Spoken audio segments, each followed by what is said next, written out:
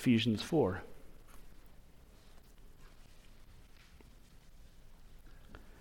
This morning we will be looking at verses 1 through 6.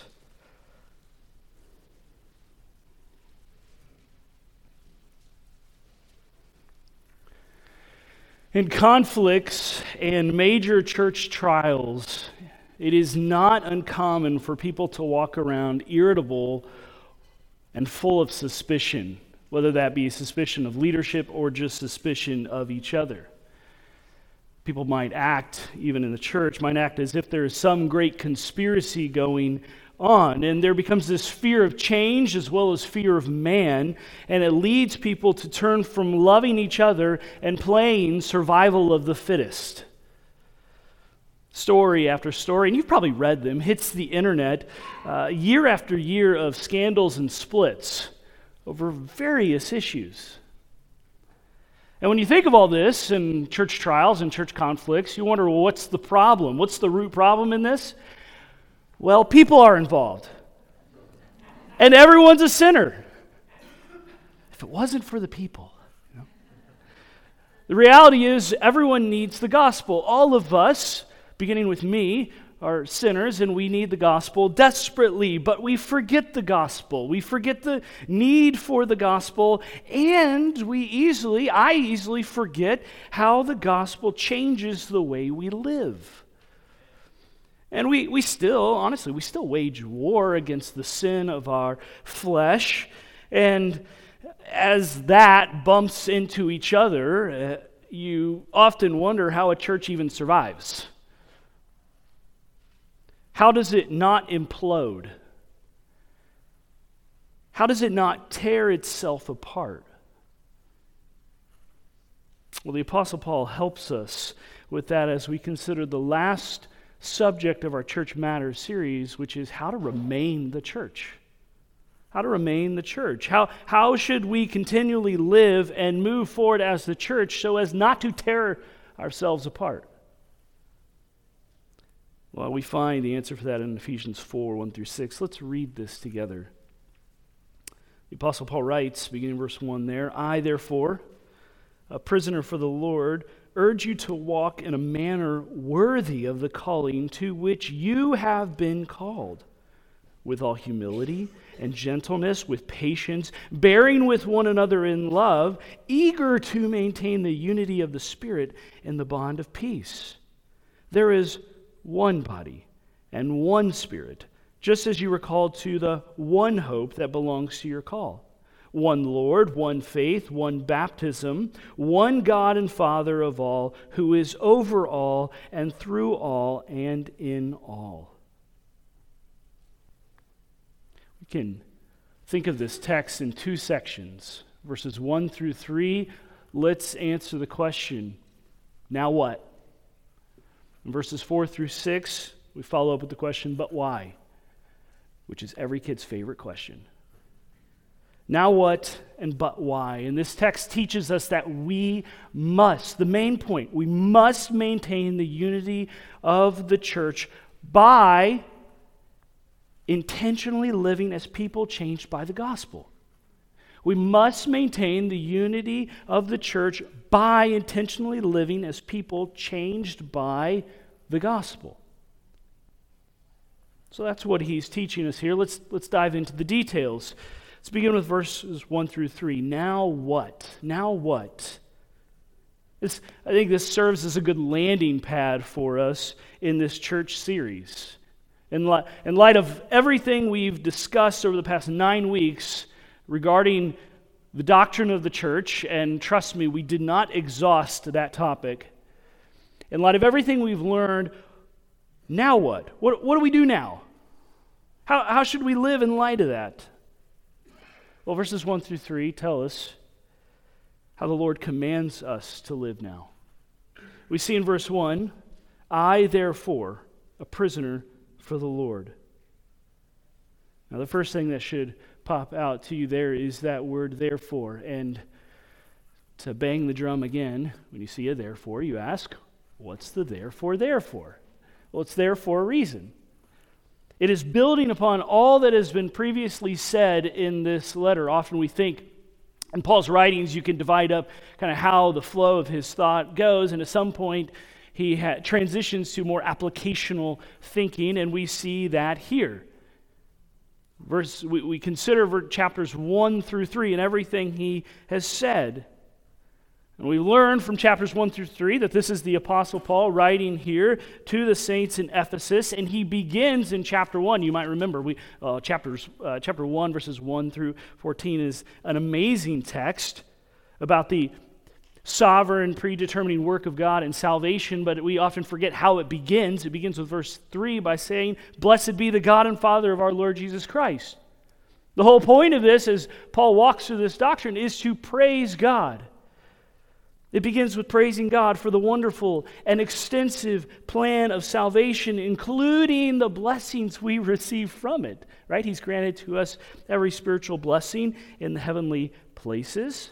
And it is by God's will and His purposes that He chose from the foundation of the world, from before the foundation of the world, to save a people and make them His children.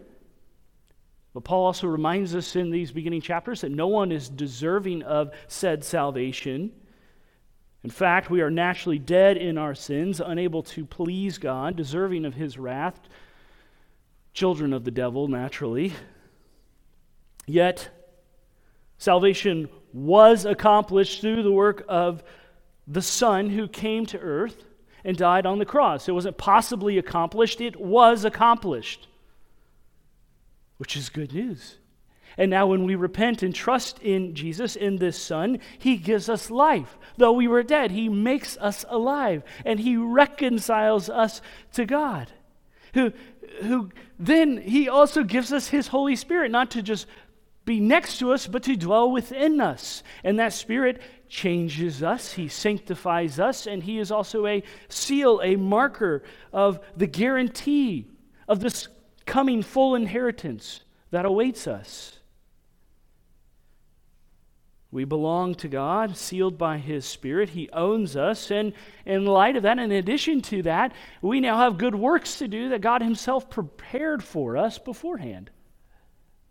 And through this gospel, not only do we receive these amazing spiritual blessings and benefits, but through the gospel, God has brought a peace that could not be attained any other way.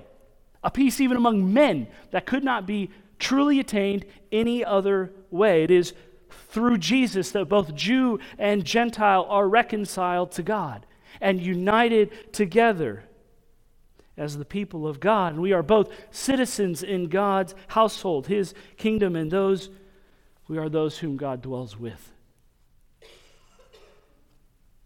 All done by God's amazing grace, according to the purpose of His will. And this God and His works are inexhaustible. In fact, the Apostle Paul prays that by God's working, we would understand it all better, as at the same time we love Christ and desire to live for His glory. Any love for Christ and desire to work for His glory is a work of God in our hearts. And God gets all the praise for that. None of us deserve such work. And so, chapters 1 through 3 tell of these amazing, inexhaustible doctrines that you will spend the rest of your life, you should spend the rest of your life studying and meditating on and pondering over and over. These great doctrines, like the doctrine of God, the doctrine of salvation, are meant to guide us now in the church. They are meant to guide us in how we ought to live as a church. And so we hit chapter 4, and Paul transitions from doctrine to duty. In light of these great doctrines, now we must live this way. It is interesting that Paul says, I, therefore, a prisoner of the Lord, a prisoner for the Lord. Paul was actually in prison in Rome at this time, so he was literally a prisoner, and yet the idea, there's a perspective behind this that is right. This is Paul's perspective. I'm a slave to the Lord, a prisoner to Him. I do whatever He says, and that is right. It is fascinating that he does not say, I therefore an apostle of the Lord. Like, you think that's natural where he'd go, because he'd be, oh yeah, he wants to, he's got that authority to tell you this is now how you ought to live, because he's an apostle and we have to follow that. And yet Paul himself sets the example. He calls himself a prisoner. He has surrendered his rights. He's captive to someone else, and that is Christ.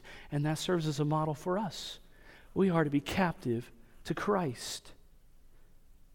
And our brother Paul here, what does he do?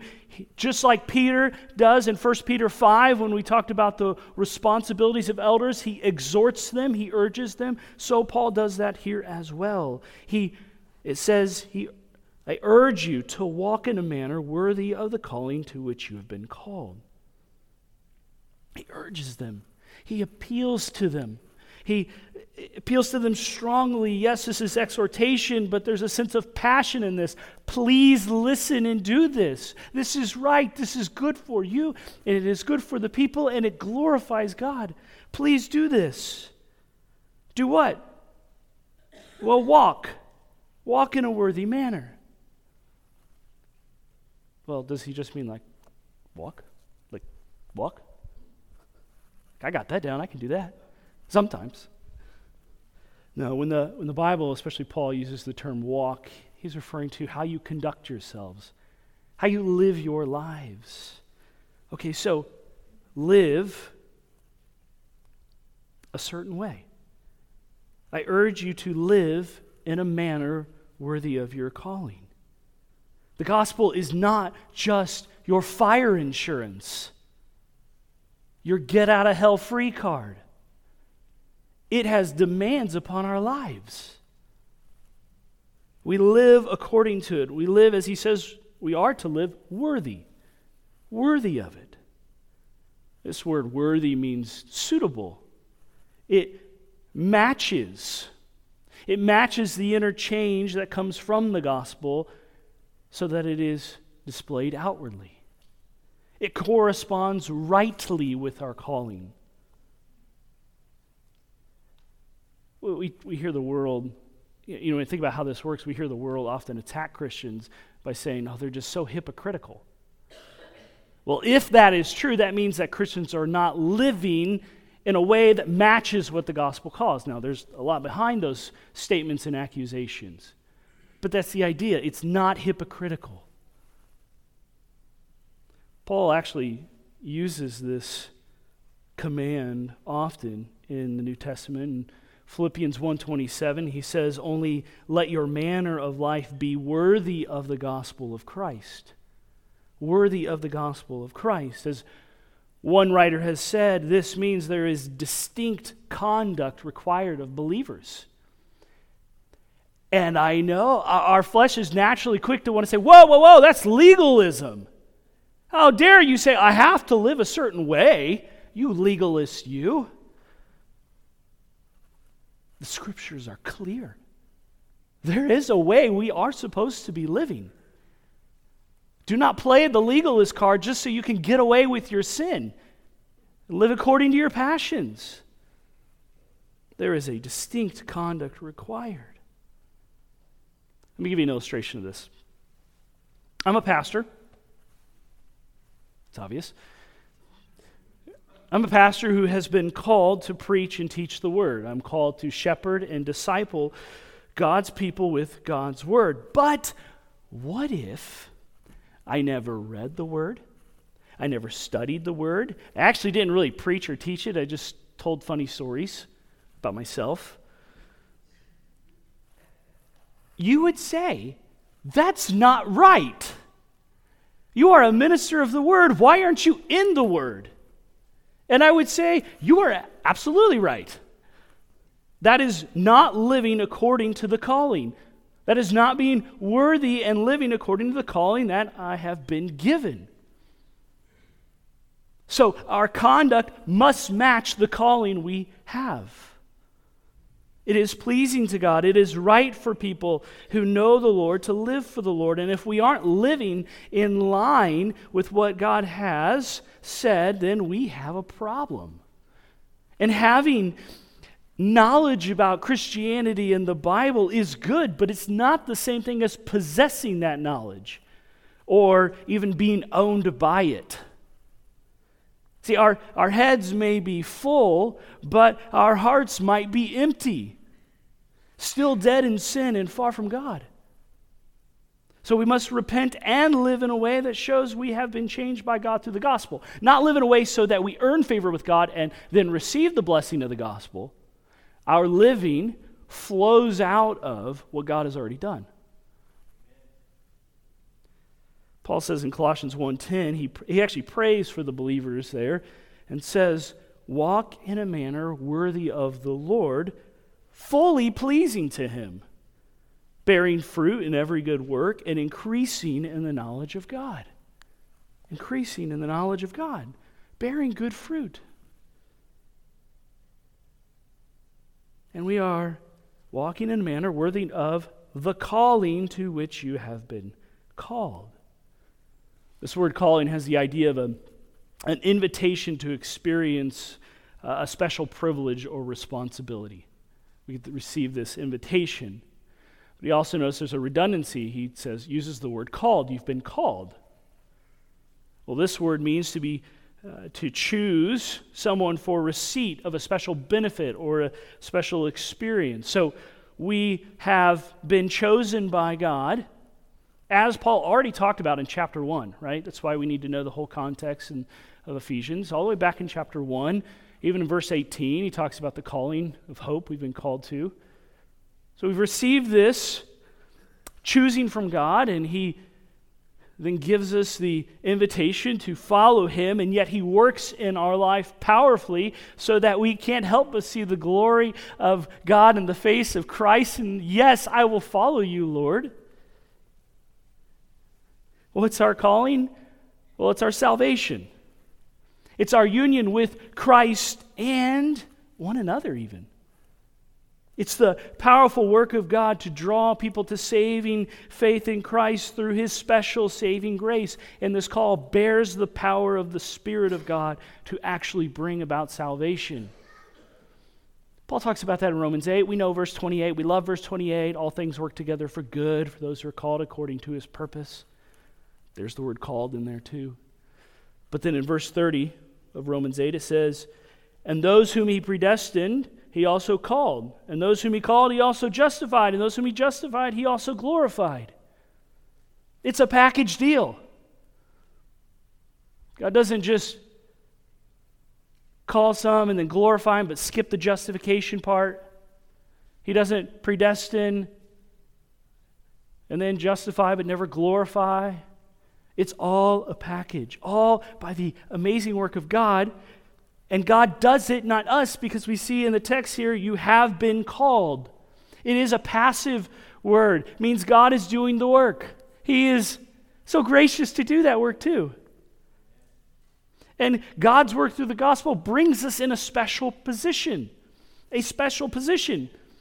In fact, if we go back to Ephesians 1, verse 4, it says, even as he chose us in him before the foundation of the world. Why? So that we would be holy and blameless before him.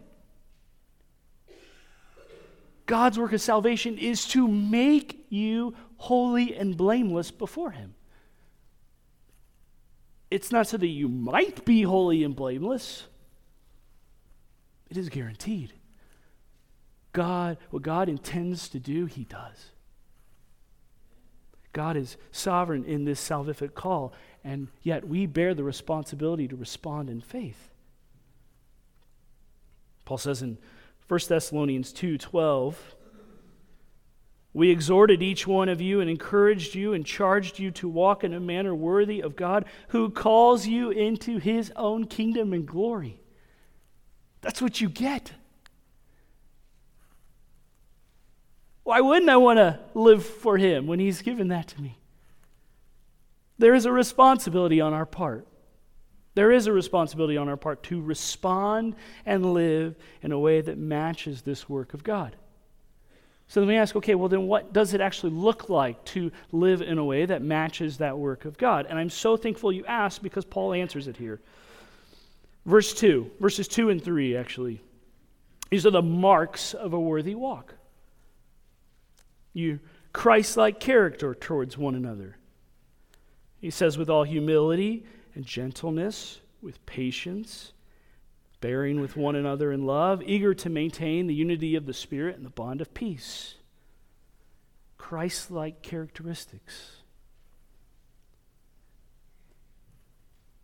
Adding that to verse 1, we see that our personal holiness affects each other. If we are striving and living in holiness, that rubs off good on each other. If we are walking in sin and rebellion, that rubs off on people too. I find it fascinating that the first thing that the apostle narrows down on here, now moving into what those marks look like, is concerning our relationship with others. Our conduct towards each other is significant, and it ought to show a peaceful harmony, is what he's getting at. It begins with humility. This is the root. It begins with humility. This is that lowliness, not self-seeking, not proud, boasting, but a lowliness, thinking rightly and living rightly in a way that considers others better than yourself. Our lives are to be examples of humility, so much so that the Scriptures talk about it as if you're clothed with it. We saw that in 1 Peter 5 as well. It's like the clothing you wear. It's with you wherever you go. And in the Greek world, at the time that Paul was writing, man was the center of one's world. Man was the center of the worldview. And so humility and lowliness were considered shameful and to be disregarded, to be avoided. But you read the New Testament and you see for the Christian, God is at the center of our worldview, and therefore humility is desired and essential. Completely countercultural. And that hasn't changed. Think about how our culture views humility. They twist it. Humility is painted as, well, just think higher of yourself. Just think better of you. Believe in yourself. Trust your heart. You just need better self-esteem. And then somehow your life's going to be all that much better. That is absolutely opposite of what God commands through His Word. Our worldview should be, no. We prize humility because our Savior was the perfect model of humility.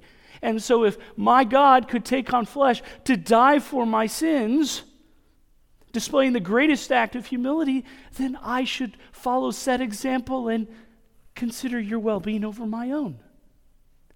It's not right to say, well, Jesus did it, but I don't have to. We must value real humility. Think higher of others. Think higher of God in His Word. Think lower of ourselves. The better we grasp our own depravity, the greater we see that God's grace is. Does Eastridge have a mindset and disposition of humility? I mean, we might be quick here, to even with that question, to think of others we know who need humility. But we must start with ourselves. We must ask ourselves, am I combative, constantly looking to push back or make sure my point is heard and my point triumphs? Or am I putting the lives and well-being of others ahead of my desires? We must think biblically about ourselves. So humility is the root. But then it flows also into gentleness, with all humility and gentleness, or meekness. This word means it's the quality of not being overly impressed by a sense of one's self-importance. I'm not overly impressed with myself. I'm sorry, this is what you get. There's a considerateness, a courtesy. Someone who is gentle and meek, it does not have a sense of roughness or harshness or rudeness. This person thinks little of any personal merits or rights, and rather it seeks the well-being of others by responding appropriately to the situation.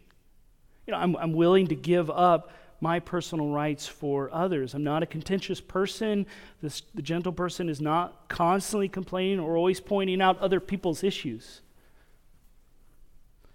We think about this. Our Lord was the perfect example of meekness, of gentleness. In fact, in Matthew 11:29, he describes himself as gentle and lowly. And we see his way, he perfectly interacted with others in a way that was best for them. Now, it does not mean, being gentle does not mean you're weak. Meekness is not weakness. We would not call Jesus weak. And if you do, I fear for you the day you stand before him when he comes as judge. It is a right view of ourselves in relation to God and in relation to others, and that right view guides every situation. In fact, gentleness is a fruit of the Spirit. It's something that we all are to possess as a believer. And notice, I skipped a word here as we went through this. He doesn't just say with humility and gentleness, it's with all humility and gentleness. The all goes with both humility and gentleness here, and this word has the idea of to the fullest, the greatest amount of it. It's overflowing. Humility and gentleness happens in all situations, at all times. You are never without it. Never without it. And yet we're also, he says, to be patient. With patience. We bear up under provocation, or some translate as long-suffering. It means to endure hardships and then respond correctly in those hardships. To not respond in a rough manner, even, and this is the idea of patience, even if there's no immediate change, no immediate result or immediate relief. I mean, we live in a time that wants things immediately. I got to have it now. Go to Amazon. Boop. It'll be here in 2 days. Immediate. I got a thought. Boom, I can post it on instant media so everyone can see it and just praise me for my just amazing depth of thinking. Just profound. I'm such an influencer. But the idea of patience, and this is what we actually experience in life, is hardships usually take time. Our sanctification takes time too. The Lord is patient to work with us. And so as walking patiently means I'm bearing up under that, even though it's not comfortable, and I'm going to try to respond rightly, even when there's no immediate relief. I'm still going to do what's right. God is the perfect example of patience, is he not? I mean, think about the Bible, think about the Old Testament story with Israel and how patient God was with Israel. You think of the life of Jesus, how patient he was with the people, especially his own disciples. You think about how patient God is with our modern, corrupt Romans 1 world. And yet, God has not consumed it in fire yet. He is so patient. And in fact, his patience is to draw us to repentance. Paul said in Ephesians 2, going backwards a little bit there in verses 11 through 21, that we're one family in Christ. And therefore, we ought to treat each other better as a family, being patient with each other. We don't treat each other's enemies or as if, well, you're part of that lost pagan world. God's family is patient with one another because we love one another. Not only that, but we bear with one another in love. We bear with one another in love. As he moves into this, bearing with one another in love, he shifts in the grammar. Okay, so humility, gentleness, and patience were the manner in which we walk worthy. They're our attitude, our disposition, our demeanor. But the next two aspects, the points that he makes, indicate the means in which we walk in a worthy manner, how we're actually to do this. We do it by bearing with one another, enduring, putting up with, tolerating one another. Again, God is the greatest example of this. Just read the Word and you find that out. And we come to this with a biblical thinking. We remember our own depravity. As we interact with each other, we remember our own sinfulness and where God has saved us from. And so that ought to cause us to give grace to one another, to bear with one another. And obviously, there are times we address sin, right? We don't just let everything go. Sin is serious. And God will deal with it, and we are to address it. We are to address faulty thinking, but if we are not dealing with a major doctrinal, life-devastating issue, we remember to bear kindly with our heavenly family. And we do this with what? What does he modify it with? In love. In love. In concern for the well-being of others. He had said back in Ephesians 3:17 that we are being rooted and grounded in love by Christ. Christ's love propels us to love others. Christ sets the standard and we follow that standard. And by him saying we bear with one another in love, that protects us from just enduring with someone, but at the same time having a really hard heart about it and being bitter. Fine, I'll tolerate you, but man, I can't stand you. And while I might disagree, doing this in love reminds me that I don't want to tear them down just so I can win the argument. And if we're honest, it's really difficult. And you know where that difficulty is seen most often, probably? In our own homes, as we interact with each other. But we must keep this in mind. We bear with each other in love. We also are to be eager to maintain, this is verse 3, eager to maintain the unity of the Spirit and the bond of peace. We are to be eager to maintain this unity. Eager. I make every effort to maintain it. I strive with a sense of urgency that this is important. Maintaining the unity of the Spirit and the bond of peace, it's important. It gets my effort. It gets my attention.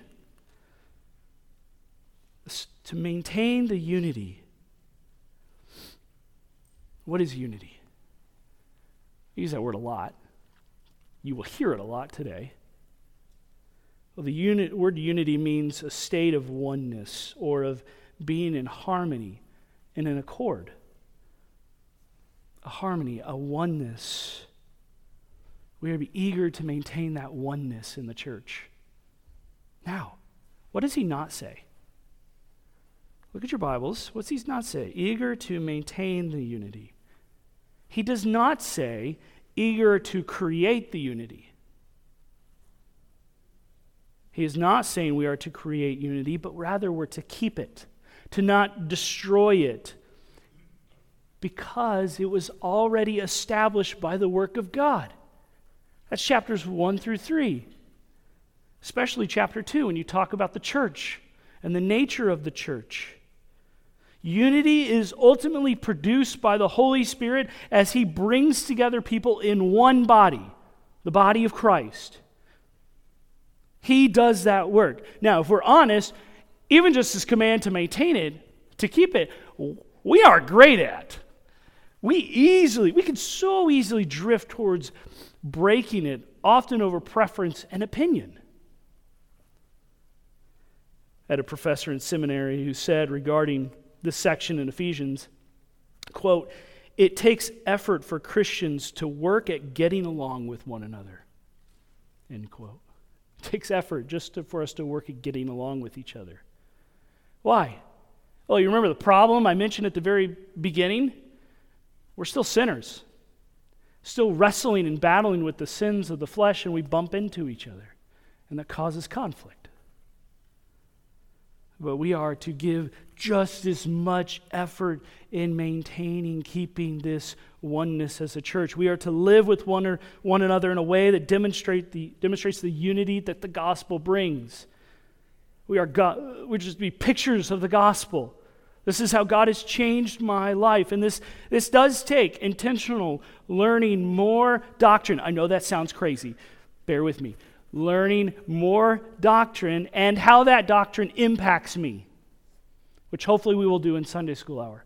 I learn the doctrine and I give attention to how does that change the way I live. We strive to keep, to protect, to preserve the oneness, the unity, the harmony of the church because it belongs to Christ. It's His body. We are all united together as if we were ligaments and muscles and joints. Everything needs to work together.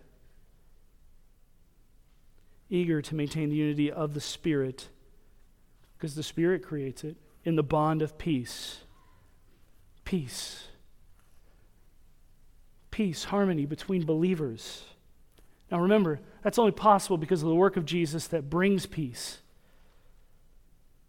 But again, He doesn't say to establish this peace.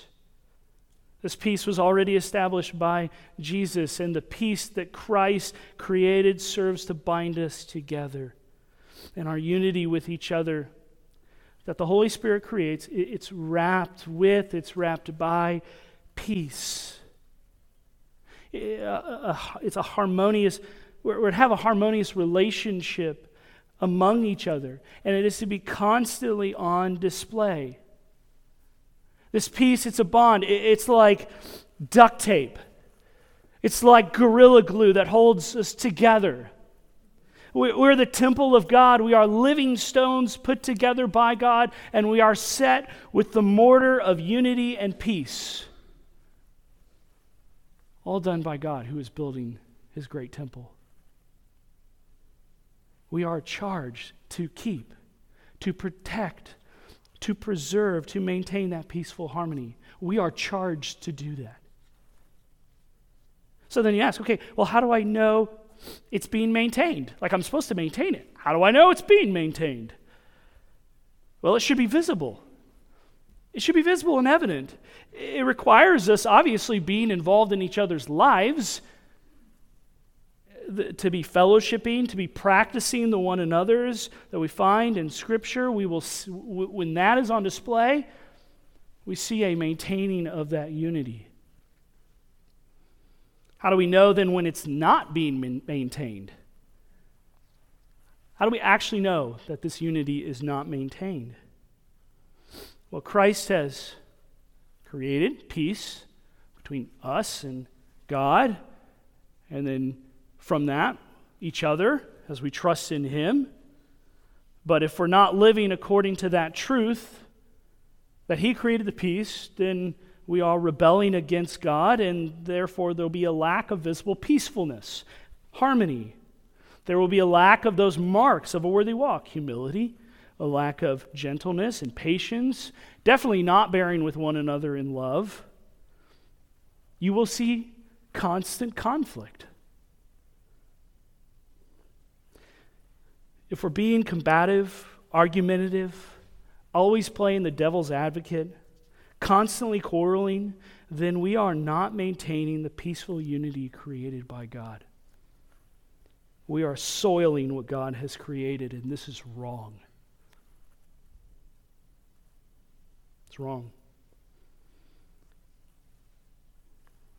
So what's our attitude and our demeanor in the church? What are we each known for? You ask, so what am I known for here at the church and in my life? Am I known for building up, or am I known for quarreling? Am I contributing to the bond of peace, or am I fighting against peace in the church? Okay, well, why am I doing that? We can ask ourselves, okay, where do I need to put on these worthy characteristics that he listed here? Where are the gaps in my life? Where is that sin of the flesh still there that I need to mortify and put on these worthy marks? Maybe we need to repent. Maybe you need to repent of that sin of rebelling against the peace God has created. And instead pursue living in line with what God has said and done, because it's far better and right to do what He has said. So we must live intentionally in a way that shows the peace and unity of the gospel. This is what you and I are called to in Christ. It's what we're commanded to do. So then let's ask the follow-up question. But why? But why? This is verses 4 through 6. Why should we live this way? Why is it important to live with such unity? Well, let's read these real quick. There is one body and one Spirit, just as you were called to one hope that belongs to your call. One Lord, one faith, one baptism, one God and Father of all, who is over all and through all and in all. Why is it important? Why should we do it? Well, verses 4 through 6 are the foundation of our unity. The foundation. Our union as a body is not based on just anything, especially not based on our feelings, because those aren't trustworthy. It's not based on what the world defines should bring us together. It's got a lot of opinions about that. It is based on the truths of what the Scriptures teach. That is our foundation. These verses tell us what really brings us together. This is what brings us together, verses 4 through 6. Now, you might have heard a little bit of a repetition in these verses. One body, one Spirit, one hope. You get the point. The word one is used repetitively. And when we study our Bibles, we want to look for repeated words. That's important. Well, that's the emphasis here. This word one. This union. Now, we can break this section up into, there's 3 groupings, and each of these groupings of 3 are marked by a member of the Trinity. And it is only by the work of the triune God that unity is possible and it is real. Only by His work. Now, the first one body. There is one body. There's one church. It's referring to the universal church. All those from Pentecost to the rapture who have repented and trusted in Jesus, they are united together. They are joined together by Christ and in Christ. And then that church is displayed, that union is displayed through the local church. We are a picture to our community of the body of Christ. We're a walking picture. Okay, so then let's ask the question. We're going to ask this question of all these. How does this impact us? How does this impact us?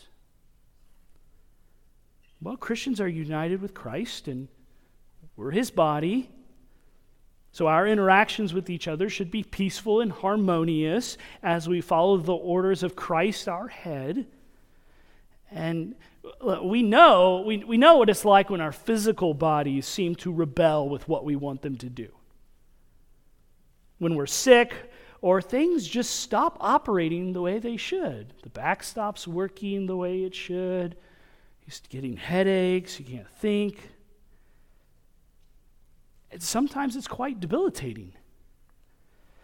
In the same way, when the body of Christ fights, it's not doing as the head has ordered it to do. And in such way, we dishonor Christ, and we don't live on mission as disciple-making worshipers of Christ because we're so busy fighting with each other.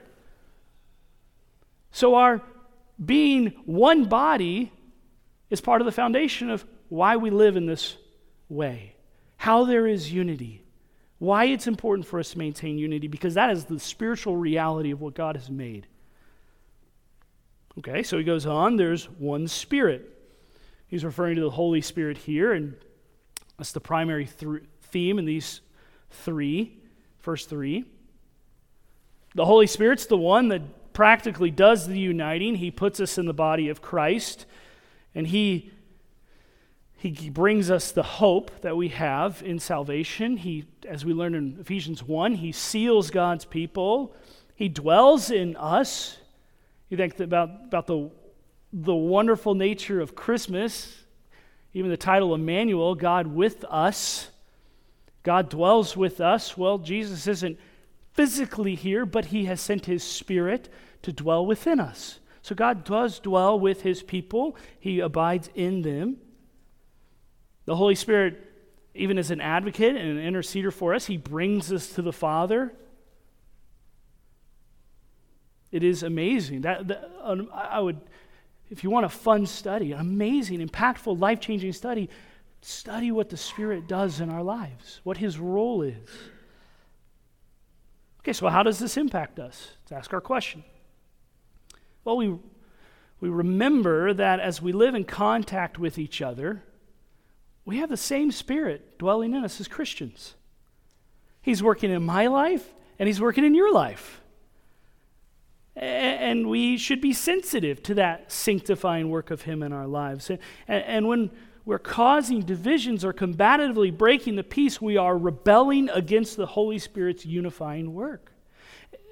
He is the one that brings us into this state of peace and togetherness. And when we violate that, we grieve him and are being ungodly unless it is doctrine at stake. Most often it's not. But when we walk as those controlled by the Spirit, oh man, the body of Christ flourishes. Okay, so there's one body, one Spirit, and he says, just as you were called, you were chosen to be given, what? This one hope that belongs to your call. Your salvation comes with the blessing of a hope, not like the world's hope. This hope belongs to your call. It's produced by your call. The gospel, this call of the gospel brings unshakable and permanent hope, not just wishful thinking, but this is a confident expectation.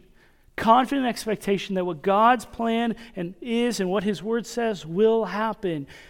Brothers and sisters, we will be with Jesus one day, dwelling where there is no more sin. It's going to happen. I'd vote for this week, but, I'm not in charge. So how does this impact us? Well, we live in harmony and joy, and we can be of good cheer, and we can remind each other of, don't forget that eternal hope in Christ. It hasn't changed. Don't forget it. We remind each other what's to come. We can be an encouragement to each other and help one another look up to remember that hope even in times of trouble. There's one body, one Spirit, one hope, and now we get the next grouping of three, one Lord. Salvation is by one Lord. It is Jesus. It's in Jesus alone. There is no way to God, no road to God apart from Jesus. There's one master. It is Jesus. Okay, so how does this impact us? Well, we have a Savior and a Lord, and that is Jesus, our great head, our great master. We live according to what he commands, especially in our interactions with each other. We must submit to him. And when we consider how we deal with each other, we must remember to point each other to Christ. We don't point each other to ourselves. It's point to Christ. Look to Christ. Submit to Christ. And when we're combative and irritable, we must recognize that we're not living as our Lord commands. We are forsaking the peace that he establishes when there is conflict, sinful conflict. Instead, we have a desire to please our Lord, to do what we can to obey him so that his church flourishes. One Lord. There's also one faith. One faith. You must exercise faith in Christ. You must trust in Christ. In order to be part of the church, you have to trust in Jesus. Salvation is by grace alone, through faith alone. It's not faith and works. This is the only way. Faith alone. How does that impact us? Well, we live in a way that shows we've been changed by our faith in Christ. We interact as a church family as those who are each individually trusting Christ and yet corporately trusting in Christ. We walk by faith in Christ, and I want to help you. You want to help me press on in that walk of faith. There's one Lord, one faith, one baptism. One baptism. Admittedly, this is the tricky one in the grouping. There is much ink spilt on what baptism is referring to here. Is it water baptism? Is it spirit baptism? Is it something else? I believe it's probably not referring to water baptism. It doesn't mention the other ordinance that is quite unifying of the Lord's Supper. And it's lumped in with the one Lord in this triplet. So most likely it's referring to our being immersed into Christ, being united to Christ. Our identification is with Jesus in his death, his resurrection, in this new life. We actually see this usage in 1 Corinthians 10:2 when it says that Israel was baptized into Moses. Well, they weren't water baptized by Moses into Moses. They were, the wording, the idea there is that he was their representative head, the leader God had prescribed that they were to follow, and they were, in a sense, united to him. But now we know we have a greater representative head.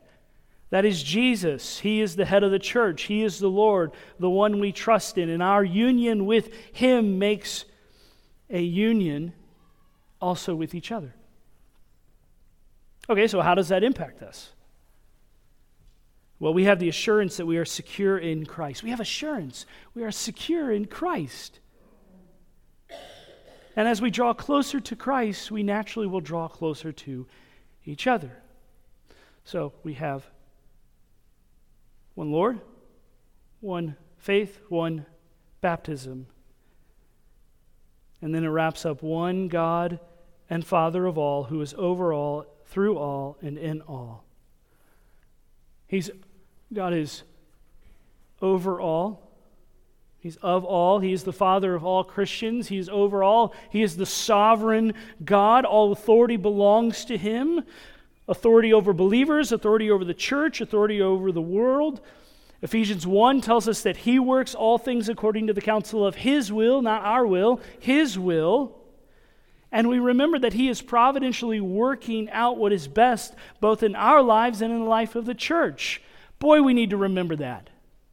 In the life of Eastridge, God is sovereignly working out right now what is best for us.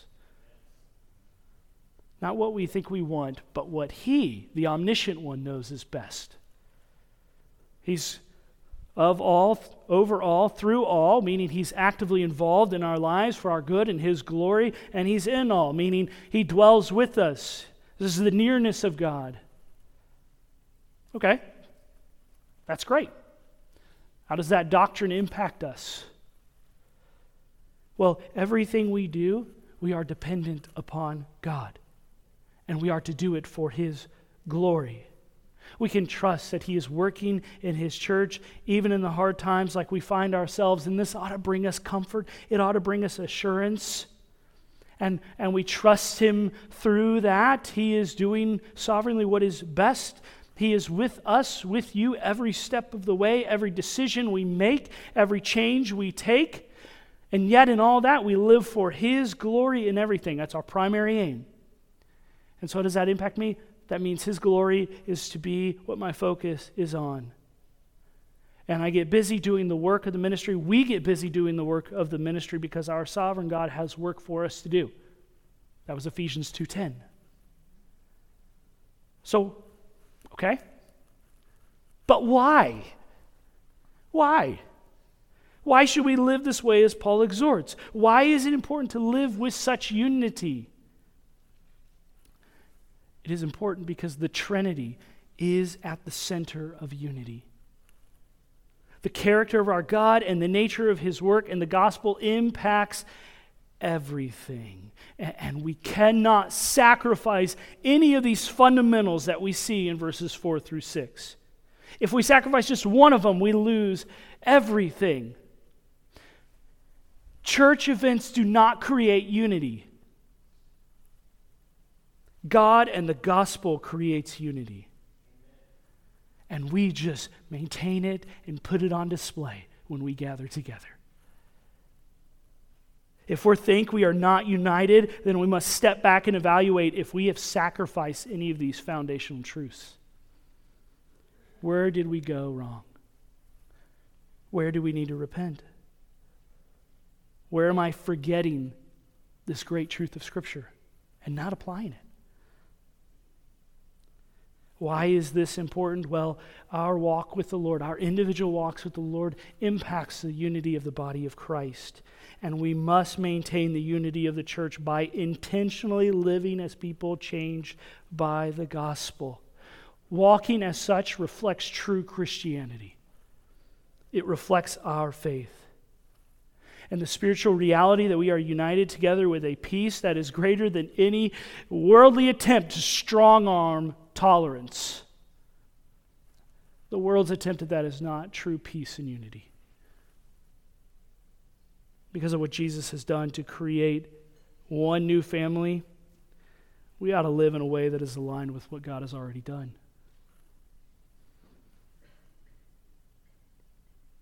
So as we wrap up our series, we remember the nature of the church. This is God's people. God has done the work to build his church, and he will build his church, and the gates of hell will not prevail over them. It is only those who repent and trust in Christ that are part of his church. And as we do, God, by his authority, places certain men in leadership who are to meet a certain qualification and are to be given to the task of shepherding God's people with his word.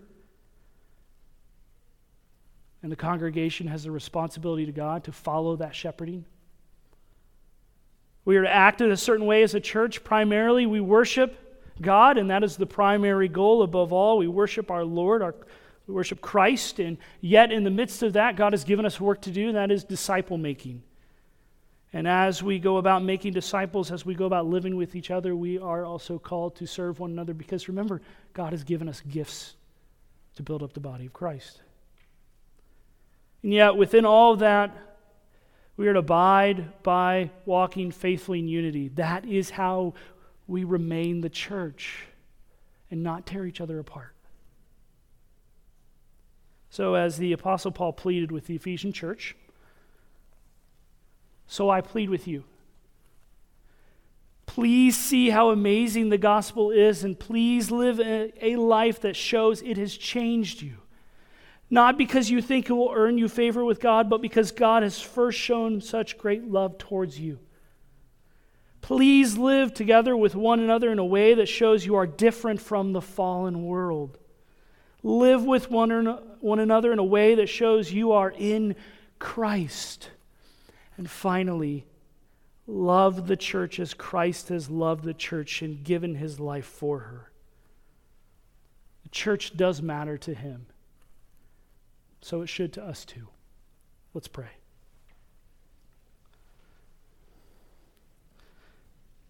Father, we thank you that there is no doctrine of you from your word that we can exhaust. We thank you that we can be lifelong students, even just considering the doctrine of the church. And yet that is so connected to all the other doctrines. And yet that is not just there for us to fill our heads and then do nothing. Father, our heads and our hearts are to be full, and our hands are to be busy serving, working. Father, I pray as we have spent weeks studying the church that our love for the church would grow, even our involvement in it would grow, that we would desire to serve because we know it honors you, and you've called us to do that. But Father, may we grow as a people who maintain unity well. And in a season of change like we're going through and hardship, Father, may we remember you are the sovereign Lord of your church. And we thank you. You are the one that will do what is right and what is best. May we be found faithful. We pray this in Christ's name. Amen.